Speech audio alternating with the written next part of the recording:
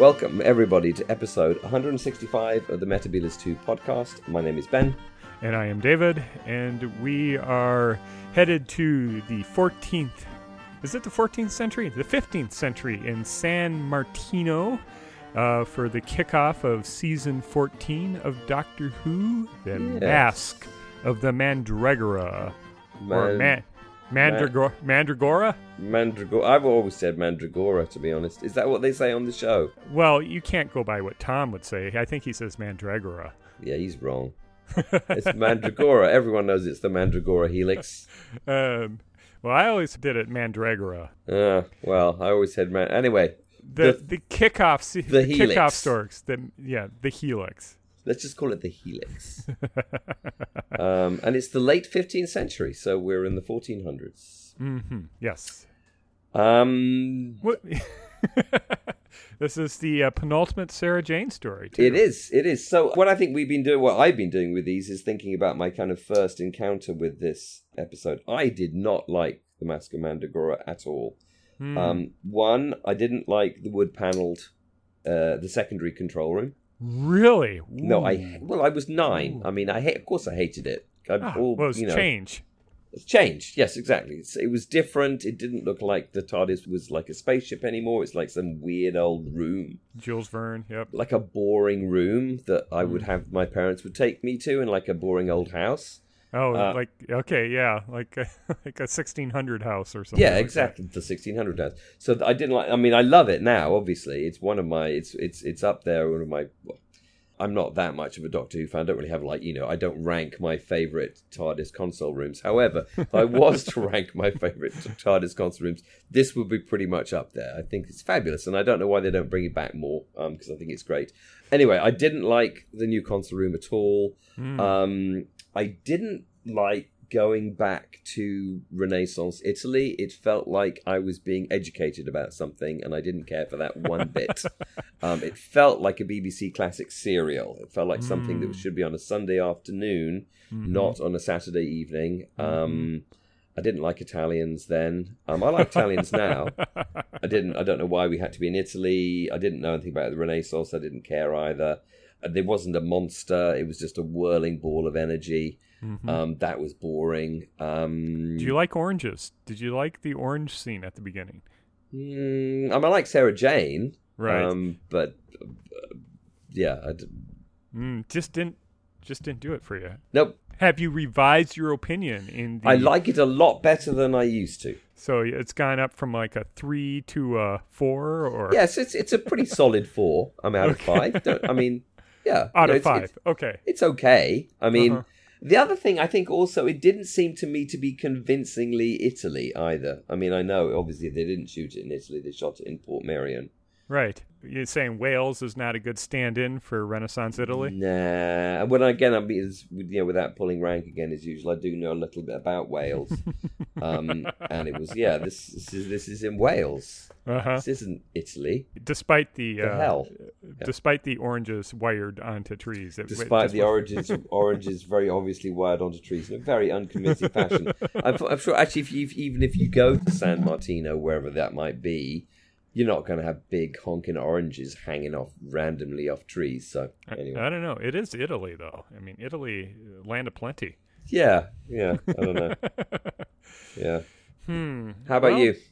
Like I said last episode of the Metabolist 2, we're entering in kind of the low point of the Hinchcliffe Holmes era of stories that didn't really register with me on first viewing. And because they didn't show them, or because you weren't paying attention, or what was going on? No, it just in the case of like Brain and Morbius, it was lack of location, but here we have location in spades with the Port Marion stand-in for Italy. But the story was pretty pants. It's pretty a dull story. It's a dull story. Yeah. And I didn't really, I was 12 years old or something. The whole Machiavellian aspect or Hamlet aspect, nobody cares. It just didn't really do much for me. Although I do remember on first viewing I hit the World Book Encyclopedia, not finding the Cult of Demnos there. I went to the library and looked in the Encyclopedia Britannica to see if the Cult of Demnos was an actual thing. And I was really disappointed to see that, to learn that the Cult of Demnos is entirely fictitious. And it was something either Lewis Marks probably or Bob Holmes came up with. I thought So every Doctor Who serial, you'd like go to the library and look up, see whether it was real or not. Well, I thought since you said this was educational. That's true. Okay, all right, fair. All right. I thought this whole thing, this ancient Roman Cult of Demnos, was actually something. I was going, well, I'm gonna look into this. I've been my curiosity has been piqued. But, right? Yes. But no, I couldn't find anything on the Cult of Demnos, or even a god Demnos, or it's all mumble jumble, whatever. Yeah, which is a shame because the apparent point of this is that what's his name, Lewis Marks. I'm thinking, but is that the writer? The writer. Yeah, was some kind of expert on the Renaissance or something. I don't know. I'm sorry, I'm being a bad fan, but didn't he do his master's degree in kind of Renaissance culture or something? Anyway, that's what I read. But again, I think as usual with the pseudo historical, it's like, well, if you're not going to set it somewhere that's real, then why set it somewhere that's real at all, if you see what I mean?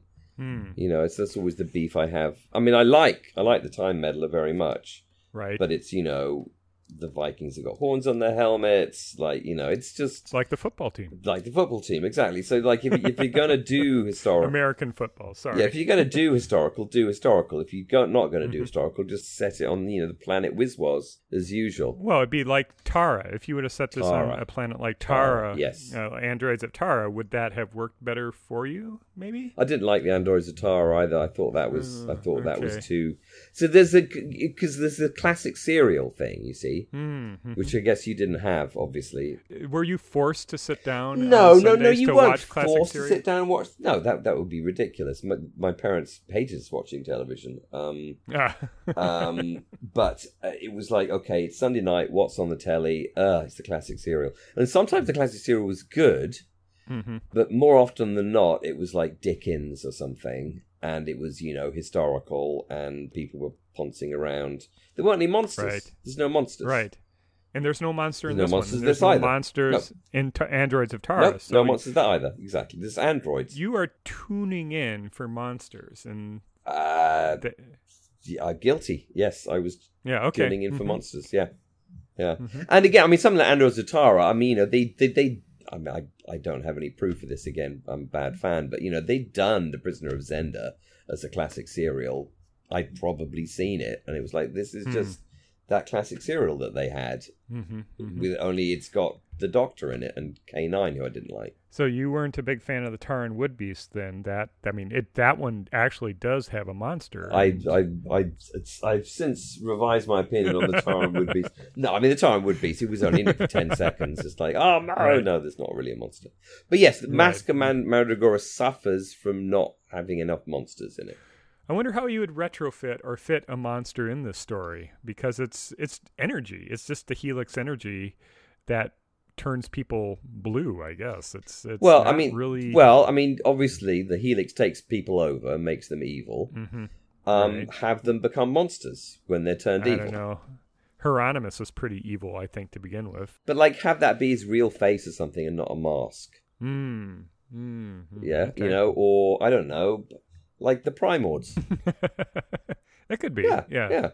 You get exposed to, instead of Stallman gas, you get exposed to Helix energy and you start going a werewolf or something. Yeah, you become all, I don't know, think of something Renaissance-y. I don't know, you become, I don't know what you become. It's a dumb idea. I think from, again, what I've read about this, it was, Lewis Marks was like, it's kind of, it's the cusp of the Renaissance between, the evil of the Dark Ages and then the bright sun of the Renaissance, and the Mandragora Helix represents like the Dark Ages, and something else doesn't represent that, which is nonsense anyway. The Renaissance was twice as brutal as any kind of era had been before than that. There's a lot more death, torture, destruction, and horror during the Renaissance. It's just it was all dressed up in, classical clothes.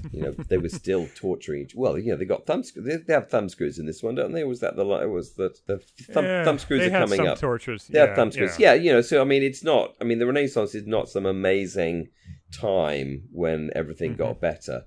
It's just the same as it ever was. And I don't know. I didn't really understand what a mask was. You probably hadn't seen the Masque of the Red Death at no, 9 years old. 8 years old. So it's like, okay, what is it? It's his mask that he's wearing? Well, A, why have they spelt it that way? That seems pretentious to me. And B, if the mask is evil, why isn't it being more evil? It should be melding itself to his face. It should be cooler, basically. Well, the naming. They have a little dance. They have a little costume party at the end. Imagine how much I enjoyed that bit as a 9-year-old boy. But the name, the Masque of the Mandragora, is it doesn't inspire. There's no doom. There's no death. There's no fear. It's if it'd been called it's a dance. If it'd been called the Death of Mandragora or the Mandragora of Doom. Or Mandragora Death Dance. Or the Mandragora Death Dance. Or Terror of the Mandragora Helix. Or the Helix of Doom. Ooh, now we're talking. The Helix of Death. Helix of Death. Great. I'd have totally gone for the Helix of Death, but no, the Masque of Mandragora. With monsters. Yeah. Yeah. Well, I didn't react quite as negatively towards it. I like it better now, obviously, but I still don't like it a huge amount. I was intrigued enough to start doing some research on Renaissance Italy, trying to find the origins of the Cult of Demnos, and I don't know why I was so disappointed that this wasn't actually a thing, but I was. Looking at the story now, it has a couple of my favorite scenes in it when they're in the Helix. And the energy is heading right towards the TARDIS, and they're running behind it. The Helixy scenes are good, actually. Yeah. But when they're running behind the TARDIS and the Doctor helps Sarah Jane behind it, he basically swings her around. Her feet are off the ground, and he kind of pivots her and swings her around the TARDIS. And Lis Sladen is so light, and their height disparity is so great that he just kind of lifts her up like a ragdoll and swings her around. And I always like that, it's a nice that visual image. Yeah.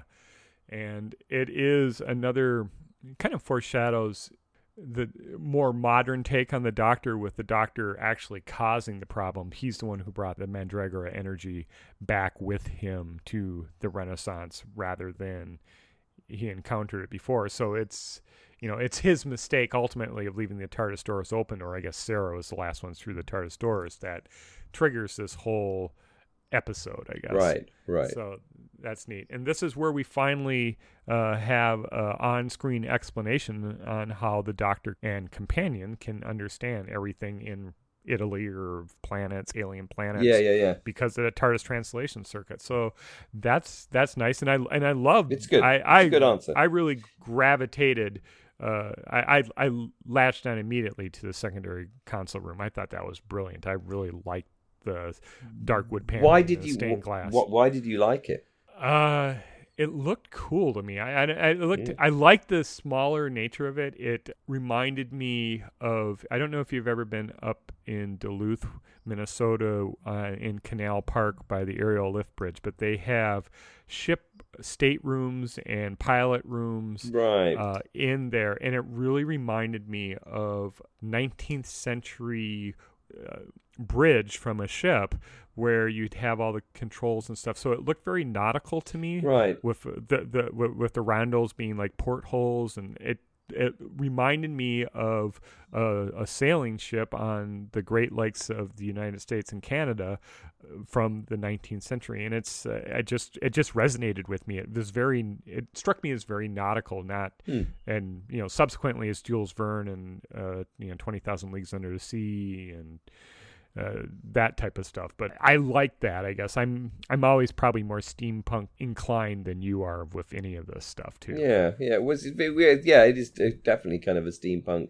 vibe. I mean, I loved the movie The Time Machine. That was one of my favorite movies as a kid because they used to play it all the time on the BBC. But I felt that I think trying to remember how I felt. I mean, I think the Doctor Who was kind of different And it seemed to me that this was pandering. They were trying to make the TARDIS console room to be like something else, when actually it should be more itself. And I think the whole show felt it was pandering, like it was a classic serial, etc. I mean, here's a question. I mean, you weren't aware of The Prisoner at all at this point. No, I didn't see The Prisoner until probably 8 years later. Yeah, no, neither was I. I mean, I just kind of recognized it as being a bit Walesy, that's all. Yeah, so I didn't pick up on any locations in the village.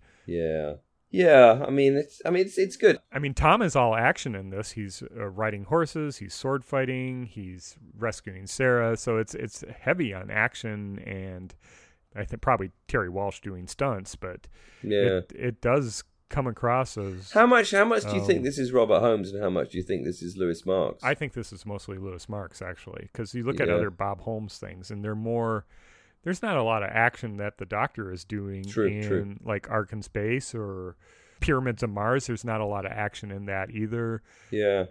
Do you think it was Marks who came up with the Universal Translation Circuit? Or do you think that was Holmes? Well, Marks has been writing since 64, or for he's written a lot. Yeah. It's a major change, or not a major change. It's not a change. It's a major thing. Right. I mean, we're still banging on about the translation circuit now, aren't we? It's like always doing things. Yeah. Oh, Lewis Marks went to Balliol. Huh. So I would give it to Marks. I think because with his background with languages and the Renaissance and stuff, I think that would be a question that he would have had to answer for himself, how that happened. And so he might have posed the question to Holmes, and Holmes always comes up with these kind of world-building things too, offhand Marks. But I think this is more, since it takes a more center stage in the story, and it serves as a plot point. I think it probably is Marx's invention. Yeah, but I don't know for certain. And you disagree, or no? It's interesting to me when these kind of world-changing flashes of inspiration is the wrong word, but they suddenly think, hang on, like, how does everyone understand each other? And like, oh, quickly, we better write something in. And it's interesting that was never done before, and it was done now, and it was done in this show in this story rather than any other story. I mean, because it is. I mean, it's a major, as I said, as I'm just repeating myself. It's a major piece of lore. Right. It's the similar level to like the Doctor has only 13 regenerations. Right. It's the thing that we're still going on about, even though it's like, well, of course they all speak English, otherwise we wouldn't be able to understand what they were saying. Right. It would be like Star Trek, where people speak Klingon except when it's like boring and not useful for them to speak Klingon. Right. Yeah. Well, it works better in Star Trek to have languages, because you're having a reoccurrence of these aliens on a weekly or seasonally basis. With the Mandragora, you're not going to you don't want this monster, and I use that in air quotes, to return every season or, ever again. It's not. Never wanted to return again. It's just not that interesting. No. Oh, hang on. So I'm looking here. You know what the working title for this was? The Catacombs of Evil or something, isn't it? Catacombs of Death. Now, that would have been so much better. Yeah. And a lot more educational. If I was a 9-year-old, as I used to be, I would far rather learn about what catacomb meant than learning what a masque meant. Right. Well, they had spent all their money on location for Port Marion, but the catacombs were all soundstage. Yeah. A masque is a boring dance for girls. A catacomb is like an evil place with skeletons in it. I mean, come on, there's no contest there. No contest. Catacombs of Death. Yep. Yeah, the backup name was The Curse of the Mandragora, which would have been better. That would have been better too. Yeah. Oh well. So I find out Lewis Marks went to Balliol, so he was at Oxford. Yep. And he has a D.Phil, so he's a doctorate. I guess in Renaissance studies or something, though his presentation of the Renaissance in the Masque and Mandragora is not good. So who knows? It has been through the Bob Holmes rewrite or edit. Yep. He's spiffied it up for the Hinchcliffe era. Yeah. Well, there we go. Mandragora. All right. All right. So, not much to say on this. No monsters. Moving on. Moving swiftly on to where we get the great Eldrad. Eldrad must live. Eldrad must live. Better name again. Hand of Fear. So, and I think I've said this. This famously, part 1.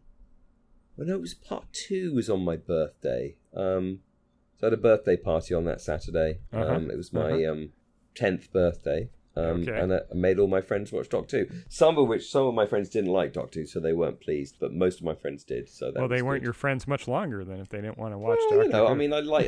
It's good to. It's when you're 10. It's good to have a good spread of friends. You can't really. Yeah. Anyway, Hand of Fear is great. I like the Hand of Fear. I think it's a great story too. It's sad though because this is where we say goodbye to Sarah, and it gets to stick a lot because I think some people see this as where Sarah's really childlike because she's wearing the Andy Pandy costume. Yeah. And so when you look at Sarah coming in with the Time Warrior being this investigative journalist who's embedded herself in this unit scientific lockdown, and then she goes off with a stuffed animal, it's a different character, I guess. And these people who don't like the arc of Sarah Jane don't like the softening of Lis Sladen's character. Though I think Lis Sladen didn't really have any problem with it, did she? She left because she thought she was going to get the axe, so I don't think she had much beef with the direction that Sarah was going. Sarah wasn't. I mean, these are cartoon type characters. They don't do a lot of character development in the classic era, aside from a few exceptions. Yeah, they're become archetypes, and Liz was more, I think, afraid that Holmes and Hinchcliffe wanted their own leading lady, and which is fair. She wanted to leave. Yeah, no, I mean, I don't think the performance here from her is a problem at all, really. I mean, I think again, I'm usually in some ways repeating myself, but I think the kind of friendship relationship that the Doctor and Sarah have is very touching and very real. And they convincingly travel together. And when they break up, that is also convincing. So no, I don't have any problem with that at all. I mean, I guess this is tedious fans wanted Sarah Jane to be a hard-hitting investigative journalist like all the time. Which really wouldn't work on Skaro or Nerva Beacon or I anywhere. Guess possibly it could have worked in the Hand of Fear, but I'm not sure how it would have, maybe, I don't know, she was back on Earth for a bit and she was doing a Metropolitan magazine, in-depth review of the nuclear power stations or something, who knows. It always kicked in when she was back on Earth because she had that when she was in Terror of the Zygon. She started interviewing Angus, the pub owner, and she was doing kind of in her own investigation a little bit in the Village and Androids of Tara. She had been there already on. She had interviewed the landlord previously on a story, so when it's appropriate, it kicked in. But when you move the Doctor Who stories off Earth, as they happened in the Hinchcliffe Holmes era or in the past, there wasn't a lot of investigative journalism she was going to be doing in San Mateo, for example. No, I mean, interview the Count Federico, someone exactly. Right. So hang on, so this is I will tell you about what upset me about this at the time. So I love Judith Paris's performance as Eldrad. I think she's absolutely amazing. Brilliant. Yep. And it is a source of great disappointment to me now that, for probably sexist reasons, they decided that the proper Eldrad would be Stephen Thorne. Stephen Thorne is also awesome because it's Stephen Thorne, but It's a real shame, I feel now, that they just didn't keep... Why wasn't it Judith Paris all the way through? But at the time, and this is something that also irritates me still, I think it's such a wasted opportunity is in Lis Sladen's last story that the character of the female Eldrad is not played by Elizabeth Sladen. That would have been interesting to have her double up as Sarah and Eldrad. Because, I mean, Eldrad is reconstituting themselves and taking, the kind of body print of Sarah Jane, right? Which is why it's Judith Paris. It's why it's a woman, right? As Eldrad, even though Eldrad, as we actually find out, is in fact Stephen Thorne and was Stephen Thorne all along, right? And I thought then, even as a 10-year-old, and I still think now, as great as Judith Paris's performance is as Eldrad, it would have been so amazing to have a little bit of in-camera trickery and have Sarah and having Eldrad, the female Eldrad, be played by Lis Sladen. Yeah, that would have certainly given her a lot to do on her final story. It would have been they probably didn't think of it, but I'm sure Liz would have leapt at that. She'd love to challenge. It would have been more expensive to do too, though, with casting her double role. Yeah, they would have had to, because they would have had to have had a double anyway. So I guess maybe the calculation was, okay, well, if we're going to have a woman dressed up as Eldrad in any case, if she's playing against Sarah, then we may as well just have a woman dressed up as Eldrad. Yeah. So yeah. So missed opportunity there. That's what I feel, and in my sort of headcanon is the wrong word, but in my kind of reformatting of the show at various points, Sarah Jane plays Eldrad. Mm-hmm. Yeah, I didn't like that they killed Dr. Carter, the Rex Robinson character. Good character. I just thought that here's a story that you could have gone through without really anyone getting killed. And killing off Dr. Carter, it seemed gratuitous, it seemed pointless, and it didn't fit the vibe of the story. Now, I know Eldrad's really bad to the Castrians, but I didn't think Dr. Carter had to die for whatever reasons. I just thought that was a misapplication of death. Yeah. The other thing, watching it this time around, is comparing the hospital here to the hospital that we have in Spearhead from Space. English medicine has changed quite a bit. We have someone from, I think he's Indian. I'm not sure what ethnicity Renu Setna is, who plays the doctor that treats Sarah. But it seems like the NHS was right after the Second World War, right? Yeah, late 1940s when that all kicked off. The hospital in Spearhead from Space is billed as a cottage hospital, which is it's more like a doctor's surgery than it's not a full on hospital. Oh, okay. So this is, this is supposed to be a full on hospital, I guess. Mm-hmm. Well, they have pathology. That's what Dr. Carter was, and true. Yeah. That's my explanation. Mm-hmm. I just thought it's very different of. The Spearhead Space is all location opposed to. Yeah, and I guess, they probably couldn't film in, like an actual full-on hospital because there are people who needed to be cured there. Whereas here, because it's a studio hospital, then doesn't have to. Yeah. Mm-hmm. And I think what else? Glenn Houston's Professor Watson as the nuclear power director, he gives a really good performance when he calls home when he thinks that the station's going to go on meltdown because of Sarah and Eldrad and right. That's kind of dark. I guess it's in kind of a light story. I mean, this tonally, this story has the kind of the kid level with Eldrad and Eldrad must live, the catchphrase. Oh, I love those catchphrases, yeah. I think this is the first one. Yeah, this is the first. No, we had Access Calling Earth or whatever back in the Closet of Access, but this is like Eldrad must live. Is Eldrad must live. Yeah, exactly. It's amazing. But we have these, so we have the kid aspects of it, which are more Eldrad and Stephen Thorne booming and whatever. But then we have these dark episodes with like Glenn Houston's Dr. Watson calling home, tell his wife to tell the kids that Daddy loves them, and that it's harsh. Tonally, it's operating on two different levels, and I'm not sure the story works that well that way, trying to juggle those two things.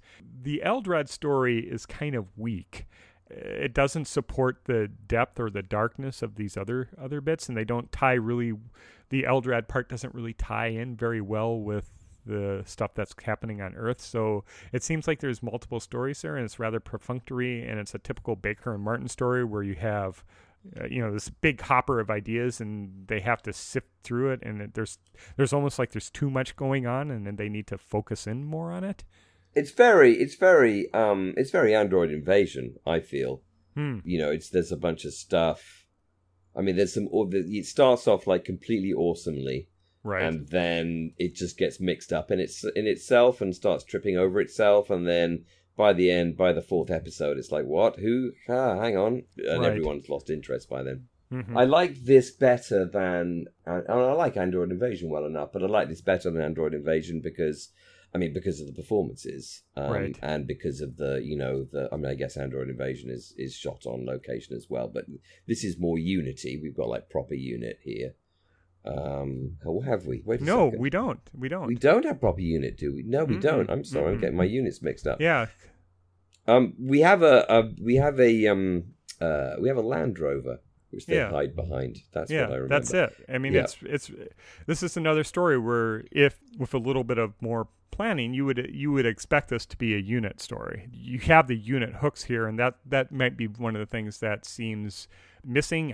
I said previously there's too much in here, but there's also seems like there's an edge missing with there's no unit in this, and it seems with the Earthbound story, this would have been unit in on the scene for this. But the way it starts out in the quarry, Sarah grabbing the hand when she's trying to climb out of the rubble from the quarry blast, you wouldn't see unit until the very end. So they're already trying to, Holmes is already trying to work in different ways, hooking the story. De-unify, de-unit, de-unitify. Yeah. So it's got like all the Baker Martin stories. It's got like really, really great bits to it. But actually getting all the bits to fit together and work properly as a story is their challenge. Mm-hmm. And then on top of it, you have Sarah Jane's Sarah's Goodbye. So which Tom and Liz wrote themselves, and it shows and it works. Yeah, great. I mean, and I'm sorry if people feel it's like infantilizing her, but I don't think it is. I mean, they wrote it together, right? And it's what they felt, So good on them, basically. Mm-hmm. Again, just trying to remember back, I didn't believe that she was going. I thought this was a trick. Right. And she'd be back. And then she wasn't. Yep. It could have been like Tegan. She could have returned. Exactly. Well, they were going to bring her back, weren't they? With Peter Davison. I thought that was one of the plans to kind of ease everyone into a new Doctor, bring back an old companion. Mm-hmm. But I mean, I think sensibly she'd said, well, no, my hair looks different now and I've moved on. So right. Yeah. Yeah. And it's her relationship was with John and Tom, so it wasn't. Yeah, absolutely. It wasn't with the Peter Doctor. Peter Doctor. I mean, it could have been, but I think she was right. And she was full-time mothering at that time. She deliberately gave up her career to be focusing on being a mum. Yeah. And she'd been on it for a while. It's not as if she'd be like, she's would only been there for one season. I mean, she'd be there since season whatever it is, 11.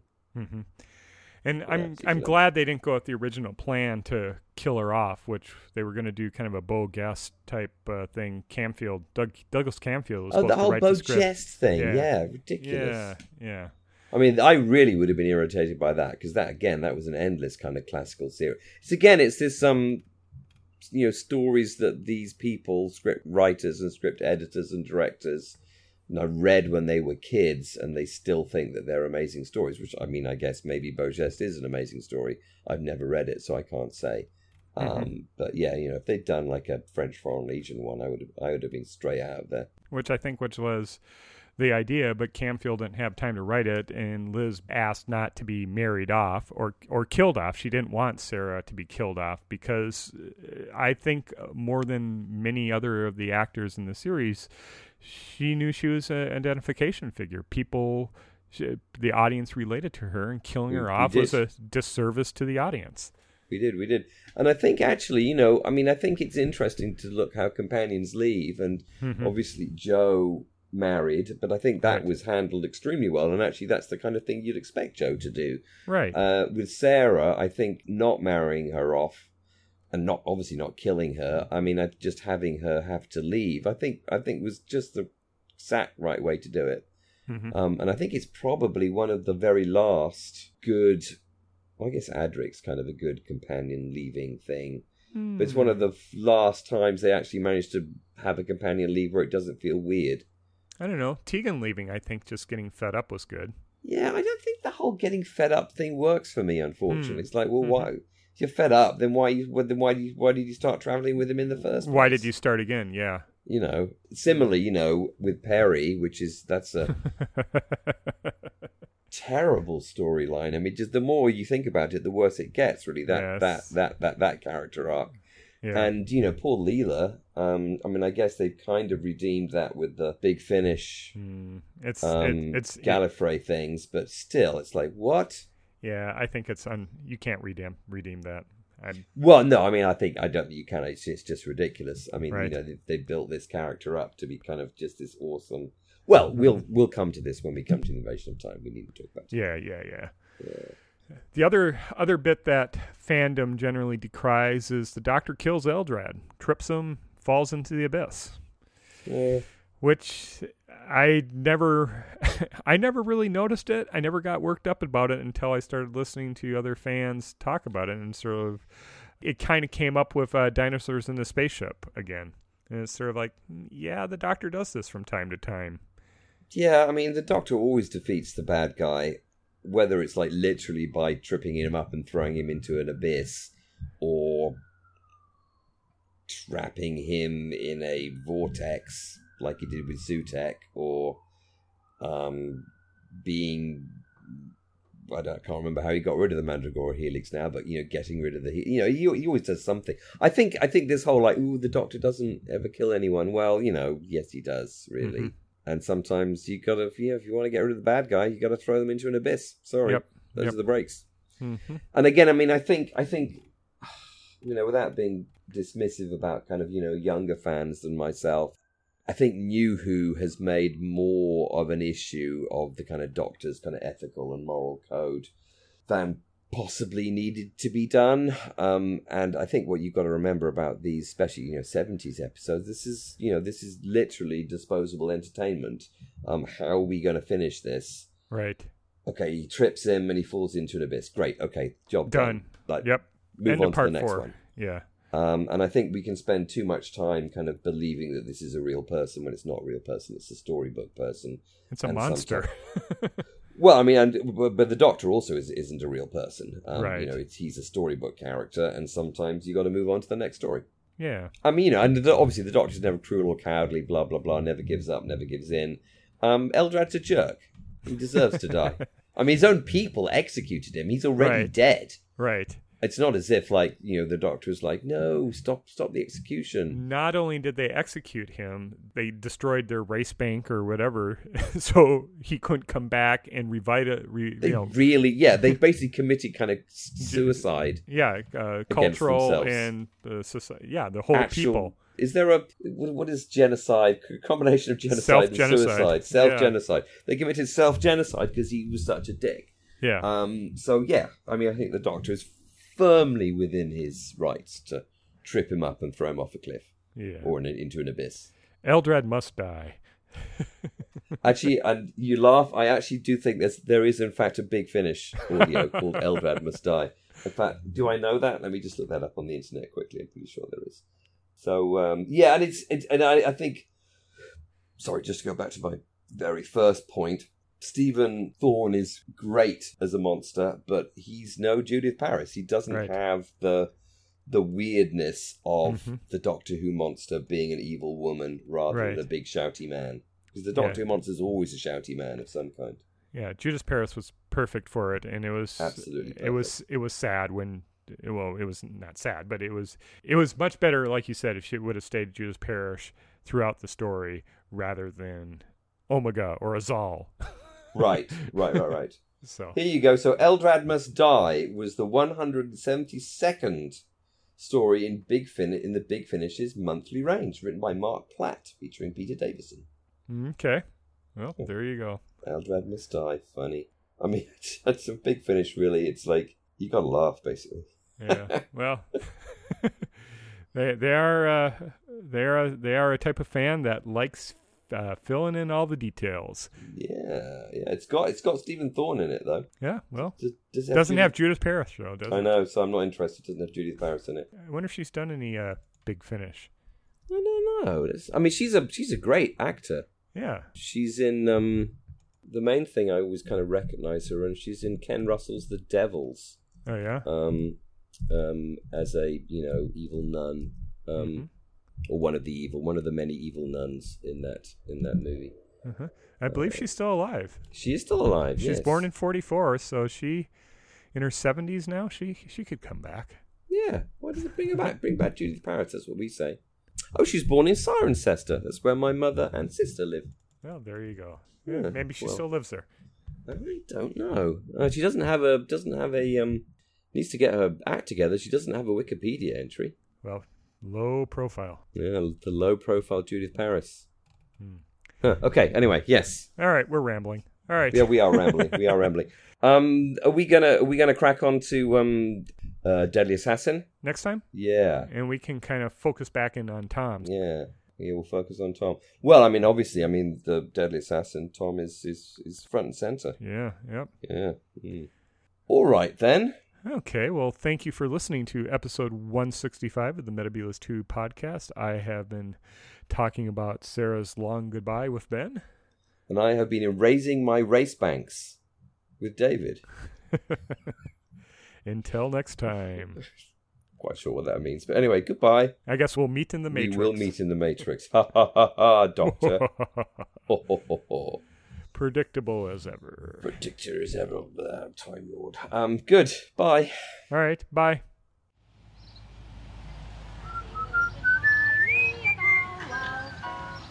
Daddy wouldn't buy me a bow wow. I've got a little cat and I'm very fond of that, but I'd rather have a bow wow wow. Daddy wouldn't buy me a bow wow wow wow. Daddy wouldn't buy me a bow wow wow wow. I've got a little cat and I'm very fond of that, but I'd rather have a bow wow.